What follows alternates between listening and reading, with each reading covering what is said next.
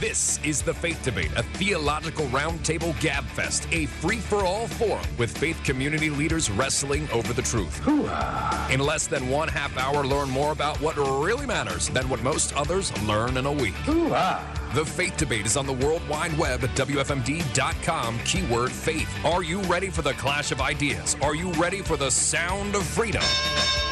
Let's get ready to rumble in this corner, weighing in with the Master of Divinity from Reformed Theological Seminary, the Faith Debate Master of Ceremonies, oh yeah, Troy Skinner. Thank you for spending part of your Sunday morning with me again. Very much appreciated. Well, last couple of weeks we were talking about voting habits and what a biblically informed Christian should, think about when they go to cast a ballot for a Democrat, Republican, that sort of thing. And we had a few thoughts that were kind of left on the table that it didn't have time to get to. And we're transitioning this week into something new, an article from the Gospel Coalition that I want to draw attention to for all Christian believers who listen to this show.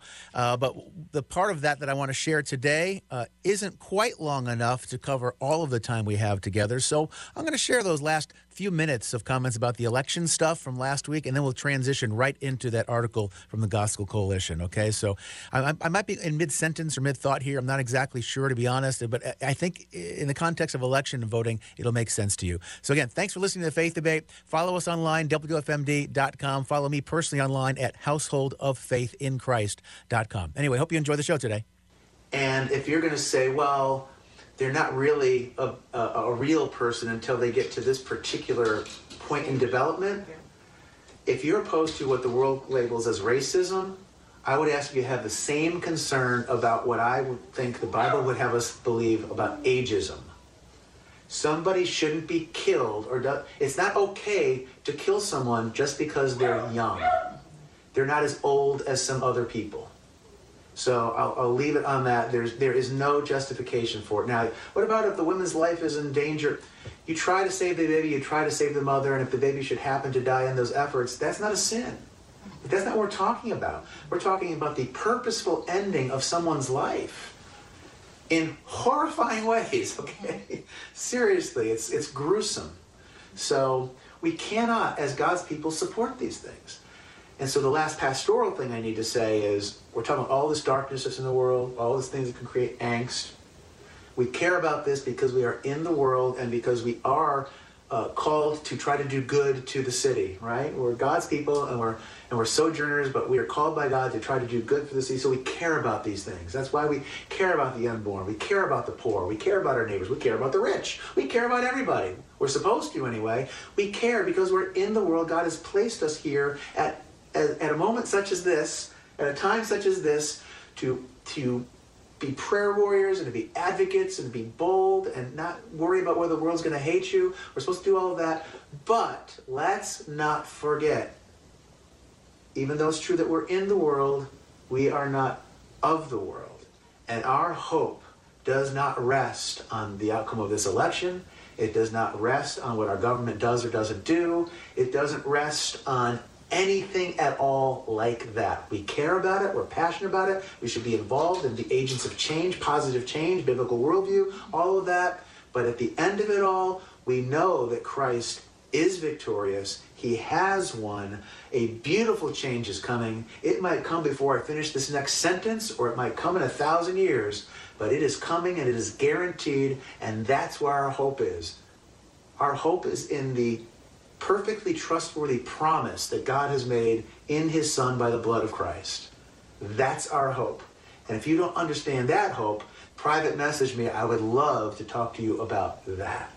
And speaking of words of warning, I think I've referenced it on this channel before, that when I'm going to officiate a wedding, I use a book written by Tim and Kathy Keller called The Meaning of Marriage. For my money, it is the best book on marriage for premarital counseling out there. And it's an excellent book, and The Prodigal God is another excellent book by Tim Keller, and there are others. He's written some excellent books. But there's some stuff that Tim Keller has been writing and saying, particularly of late, that is rather concerning. And so now I have to add a word of caution. Whenever I recommend The Meaning of Marriage by the Kellers, I say, by the way, just because I'm recommending this book doesn't mean I can recommend all of his books and articles. He's drifting into Wokeville a little bit, and it's concerning. And it's not just Tim, it's other aspects of the PCA, which is a wonderful denomination, Presbyterian Church in America, and yet they're having some issues, huge issues in the Southern Baptist Convention. And I mention this because these are places where in the past, Bible-believing, Bible thumpers, right? Conservatives, they could count on the Southern Baptist Convention churches. They could count on the PCA. They could count on people like Tim Keller to be biblical in their approach. And it's just not as true as it once was. And a place I used to point people to with regularity when they had questions, a good resource to go online is the Gospel Coalition. The Gospel Coalition is actually, Tim Keller's involved in that, and some other high-profile, big-name people, very respected people in a lot of ways. And a lot of the stuff that you find on the Gospel Coalition's website is very good. It's among the best stuff you're going to find. Unfortunately, it's now mixed with stuff like what I'm going to share with you now. So you can't automatically trust what you get from the Gospel Coalition. You can't automatically trust when you're getting from most places anymore. Not that we maybe should have. We should all be Bereans at heart, like in the book of Acts, and we should check everything against what the scriptures say. But now more than ever, there's so much stuff online that's available, and you got to have a discerning heart and spirit, and have yourself educated in the Word of God, be rooted in the Word of God to recognize things that are faulty when you see them. I'm going to share this article so you can see why on the face of it, it doesn't sound so bad until you hear my commentary on it and be like, oh yeah, maybe that's not so good. It's an article called 5 Questions Christians Should Ask About the Great Reset. If you don't know what the Great Reset is, you'll find out as I read the article, so bear with me. It's written by a very smart guy, Chris Watkin. He says, if you haven't heard of the Great Reset yet, you probably will soon. It's filling the column inches of the world's major newspapers, and it's unleashed quite a storm on social media. Here are 5 key questions for thinking Christians who want to engage with the Great Reset from a biblical perspective. Well, that's a good start. Very promising. I'm excited. Are you? Number 1, what is the Great Reset? The first question might seem obvious, but there's a significance in beginning with the question what rather than who. Much of the hostile reaction to the Great Reset has focused almost exclusively on who's pushing the agenda and 1 or 2 choice quotations rather than what they're saying in detail. Yeah, but what if the who are Maoist communists, for example? What if that's who's advocating these ideas? Should that inform our thinking a little bit? Should we not consider the source? In that case, should we not consider the source always? Whenever you hear something, you should always ask, says who? Who says? It's a legitimate question. It's one of the reasons why when you're studying a passage in the Bible, a book of the Bible, you want to understand who's the author? Who's he writing to? What's the context? Who says? So he's wrong right off the bat. It's not inappropriate to ask who. In fact, it's a must. You got to ask the question, who? He goes on to say, the reason that he doesn't like starting with who is this risks descending into ad hominem argument, dismissing an idea because of who is saying it and ignoring what they are saying. I'm not saying you ignore what they're saying and dismiss it. I'm saying you need to be informed about what is the perspective they're bringing to the table. Right? It's important to read what they're saying in context of that, but it's also, you can understand when you're reading what they're not saying. If you know who it is, you're more aware of what they're not saying, which is sometimes critically important. So then back to Mr. Watkins' article. So let's first sketch the what before we turn to the who.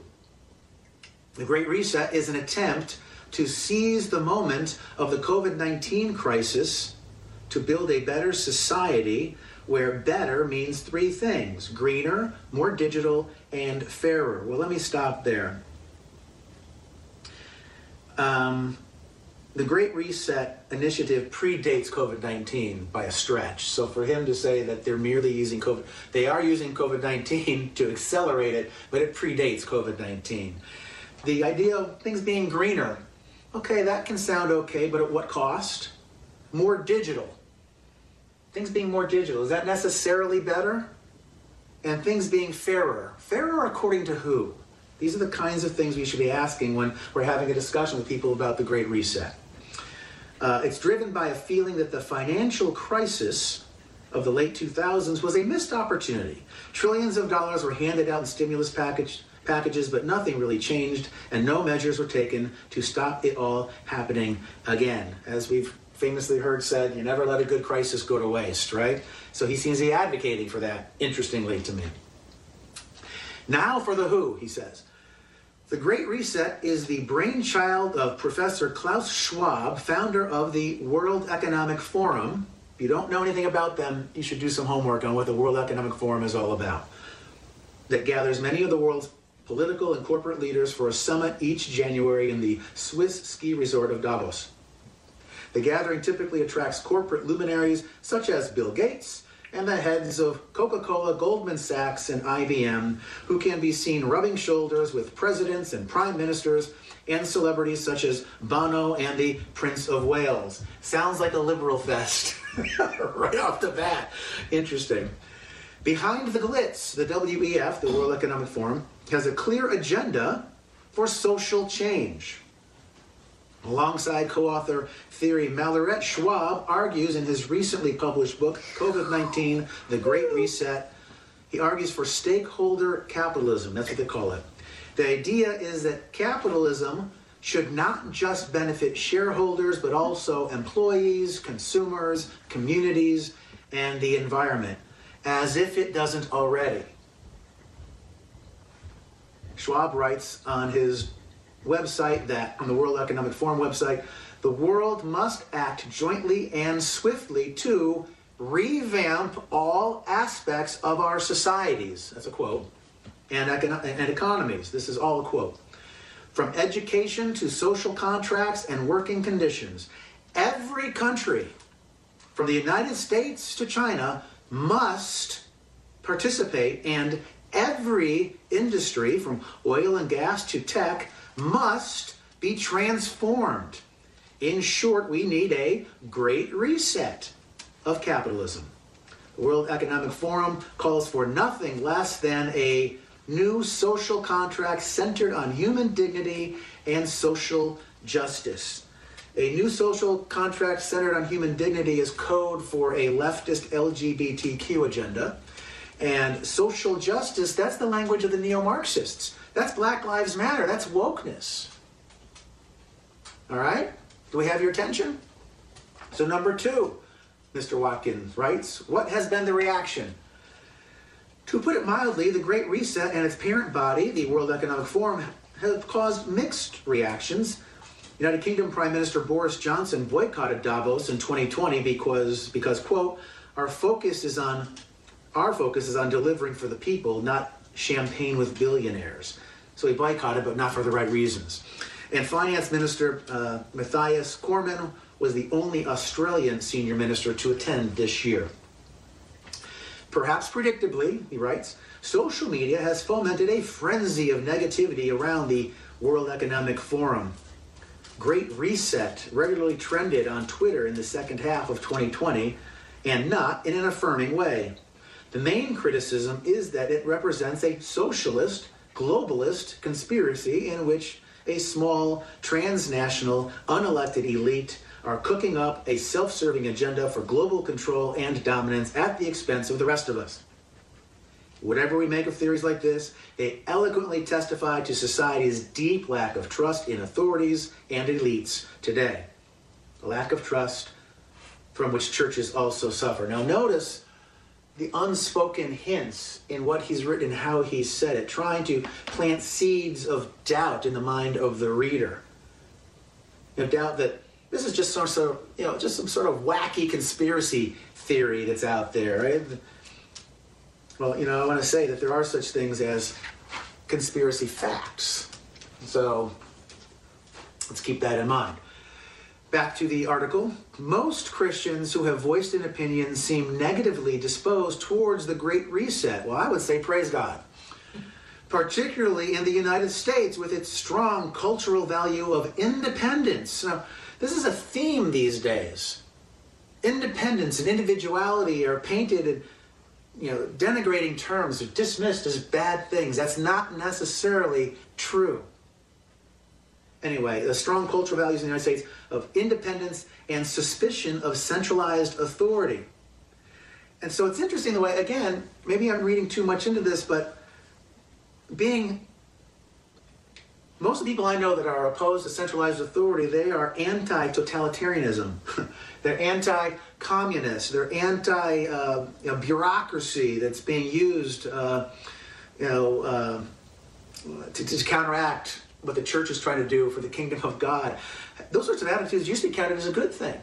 You'd think a writer for the Gospel Coalition might think that there's some good in that. He writes, some see in the World Economic Forum the specter of world government and the New World Order, identifying it with the Antichrist. Others bristle at the wokeness of its agenda, seeing a further erosion of Christian values in society. And it seems that our author here, Mr. Watkins, is not in these groups. That's concerning to me. So how should Christians think through how to respond to a political or cultural initiative such as the Great Reset? Here are 3 ideas to get the ball rolling.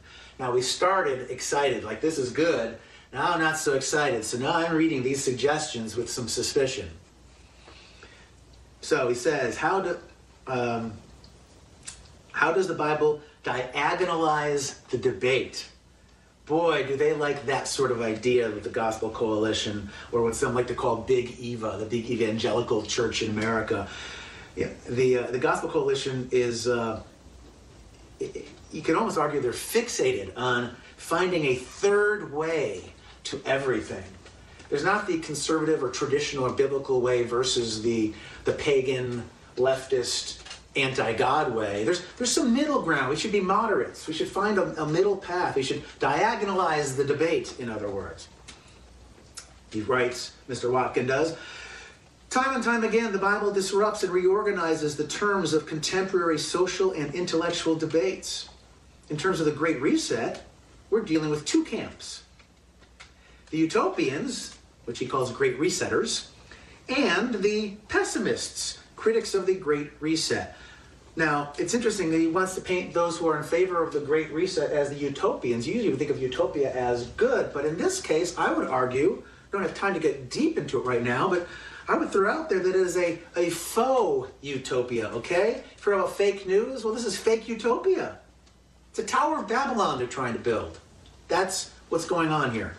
And then he talks about the pessimists, so those who are fighting for truth are pessimistic. Usually that's painting things negatively. It can often be used in a pejorative way. I'm not saying he's necessarily doing that here, but it's interesting that you have the utopia view versus the pessimistic view. It's concerning that those with biblical scruples are labeled this particular way. The utopians seem to suggest, I'm reading his article again, the utopians seem to suggest that a rosy future is ours if only we work together to take the right measures now. The pessimists see only a cabal of the privileged engaged in a Machiavellian plot to control our lives. He's making stick figures here. These are straw man arguments, but I'll have more to say about that as we continue to read. How does the Bible diagonalize this dichotomy? By showing that both sides are peddling reductive simplifications of a complex Christian view of time, society, and humanity. The Great Resetters are not wrong to want to make society better. Okay, but the Bible defines what's better. Right? We should look to the Bible to see what's better, what's best, what's right, what's good. Not secular humanists. Not those who reject that there even is a creator, much less those of us who want to embrace the creation mandate. And speaking of that, he says, want to make society better, that is part of the creation mandate. But their trust in centralized authorities and concentrations of power without very clear checks and balances is naive about the human heart and the consequences of the fall. Now, there's some truth in that, but they're not just naive, they're blind to it. Those that don't have the power of the Holy Spirit, they don't see the way things the way the Christians see things. They're blind to it, not merely naive about it. Meanwhile, the critics are not wrong to be suspicious of control and concentrated power, but their cynicism stops their ears to the responsibility we all have to steward the natural and cultural worlds, a charge we cannot meet unless we work together in some form. First of all, that's not true. People who are opposed to the idea of the Great Reset, or sounding the alarm about the Great Reset, they don't have their ears stopped, and they're not rejecting the cultural mandate and the creation mandate to be good stewards. Not at all. That is flatly not true. And then, where did I leave off? So he says it's a charge we're charged with being good stewards, all that sort of stuff. It's a charge we cannot meet unless we work together in some form. Work together with Satanists? What about being unequally yoked? Should we be concerned about that gospel coalition? In short, both the optimists and the pessimists take part of a complex truth and make it the whole. Straw man. The Great Resetters underplay the fall, and the critics underplay the creation mandate. Again, that's not true. I can speak for myself. I am strongly concerned about the Great Reset. I'm warning against it, and I'm not rejecting these mandates from Scripture. So I guess he's talking about everybody else who's opposed to the Great Reset except me. Well, that's not true. The Great Resetters have an over-realized secular eschatology. Does it matter if it's over or under-realized if it's secular? Who cares about the secular eschatology, for crying out loud? We should care about the biblical eschatology. While the critics take human greed and sinfulness as a reason not to work for the peace and prosperity of the cities in which we find ourselves. Again, the critics are us, the Christians, right? The Christians, the awakened to the threat Christians are the critics, and we take human greed and sinfulness as a reason not to work for the peace and prosperity of the cities in which we find ourselves. Again, that is not true. There is no real deal Christian who's saying anything remotely like that. None that I know of. None. And if they were, I would correct them on it. And they would come to see their way because the Holy Spirit would move, because they're Christians. By contrast, Christians who want to offer a full-orbed biblical response should give full weight in biblical proportion to creation, fall, redemption, and consummation, to human potential and to human perversity. Well, of course. Of course. So he gets that part right. But you know what? When we do that, guess what happens? We reject the Great Reset. That's what happens. So he says, here's what we need to do, and by doing it, you have to fight against the Great Reset, and yet he's telling us we shouldn't fight against it. Talking out of both sides of his mouth. Very discouraging that this is published by the Gospel Coalition. Incredibly discouraging. So his fourth bullet point, what's the biblical alternative? It's easy, he writes, to be an armchair critic or indeed an armchair cheerleader for an agenda like the Great Reset. But neither of these responses comes close to capturing the radical, powerful vision for society that flows from a deep engagement with the Bible. Okay, fine. That's good as far as it goes. We'll give him a gold star for that short paragraph. We Christians should not be content to fall into lockstep with an initiative like the Great Reset, nor to take pot shots at it from the sidelines. So warnings against a system that makes humans godlike, right? Makes these elites like they're gods who are going to tell everybody else how things should be done. If we warn against that, we're just taking pot shots. Watkin writes, we must let the Bible set its own table, so to speak, not simply responding to the terms of the debate set out in the Great Reset, but showing how biblical patterns can shape a society for the good of all people in areas such as debt, social cohesion, inequality, and welfare.